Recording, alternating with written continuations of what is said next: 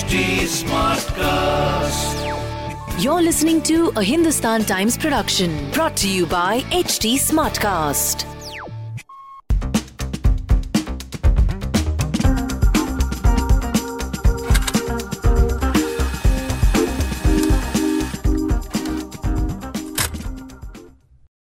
The Citizenship Amendment Act has thrown up protests across the country, but what has really come in for a lot of criticism is the way the Delhi police handle students at Jamia University.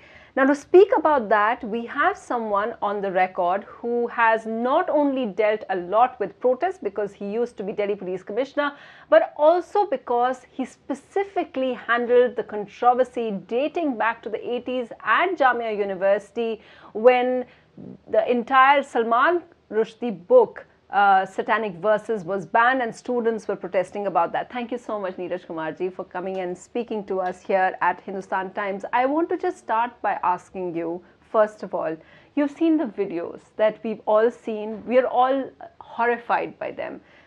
Police not stopping. They're not just stopping a mob. There are instances where they've been captured at just focusing on just a single student and really beating them up.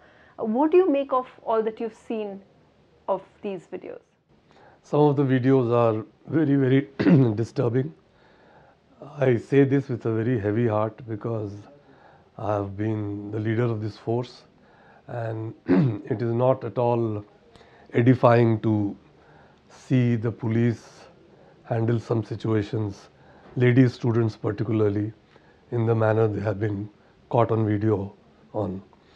So I find it reprehensible. I feel sorry for the lady students. I also feel sorry for other students who came in for such harsh police action, which was maybe necessary at some other places, but not necessary at the places where they have been caught on camera.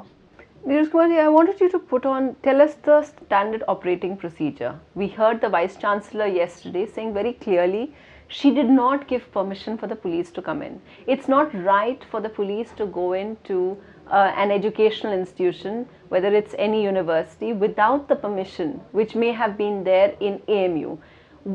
What was the police thinking? Isn't it completely illegal?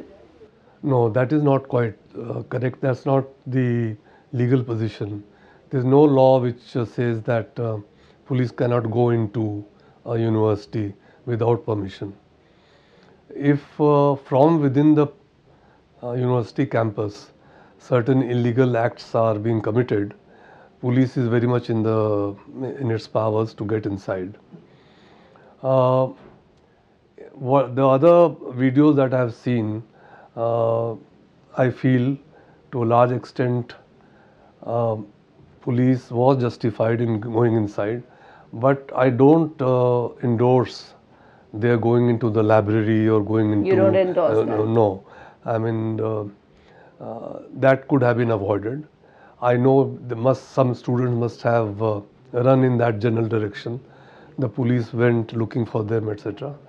But going into libraries, if it is correct, if what has been shown on camera is absolutely genuine, I don't endorse of that. Why do you think they did it then? I mean, you know, sir, I ask you this. I know that I'm asking you too much, and as you said, you led that force, so it's very painful for you to speak about it. But I want to ask you and help us as viewers and as journalists understand under what circumstances is it because they were ordered to? Because that's what it seems like. And why would otherwise the Delhi police beat up students? And not one of the people who have been arrested are students, sir. So why would Delhi police inflict such torture on them? That is the point of the matter. See, Jamia has a very different topography compared to other university campuses. Residential colonies not only surround the campus but also abut several parts of it, and it is very difficult to say where the campus finishes and where residential colonies start. So whenever such situations happen, and particularly an emotive issue as the CAB, the people, the antisocial elements from the abutting colonies take advantage of such situations. They come and being in the garb of students, they take on the authorities and resort to vandalism, stone pelting, and so on. And in those situations, it becomes very difficult for the police to segregate student from somebody who is coming in from one of the neighboring colonies. So, on this occasion as well, this is exactly what has happened.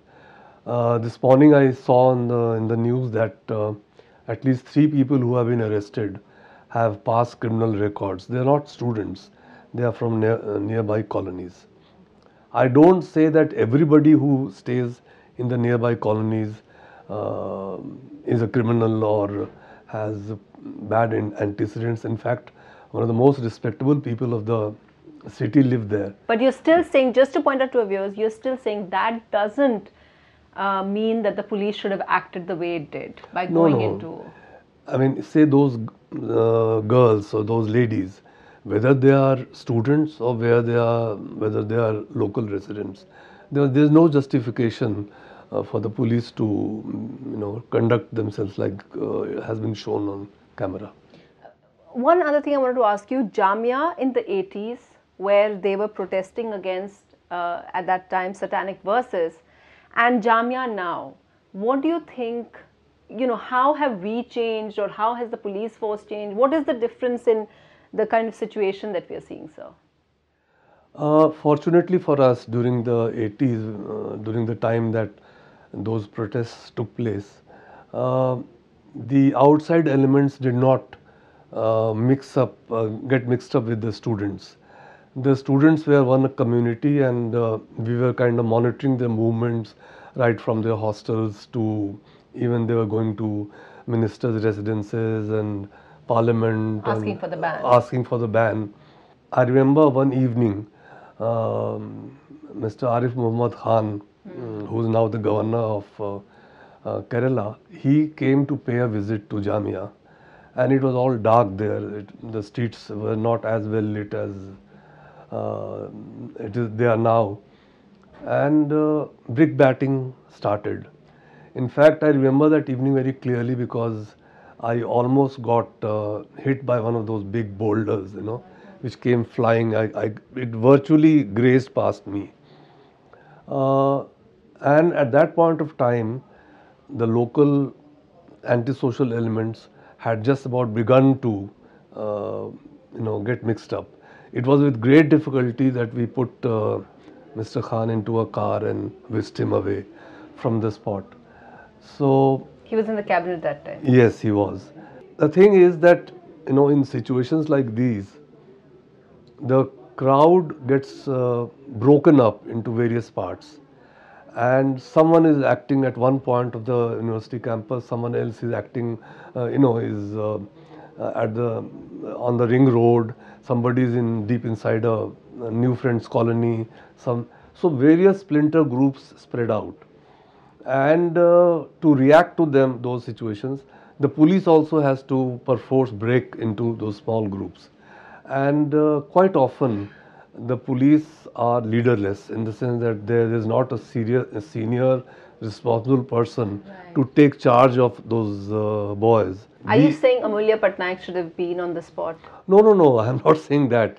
What I am saying is that when the theatre of rioting spreads out, it is always advisable to at least have someone like at least a sub-inspector rank present at those spots to take charge of the lower ranks to ensure that they don't commit any excesses and that that may have been missing here. Yes.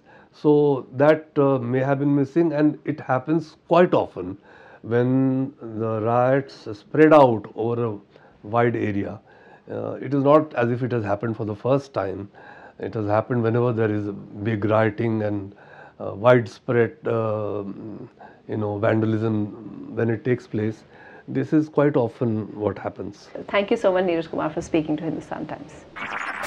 This was a Hindustan Times production brought to you by HT Smartcast. HT Smartcast.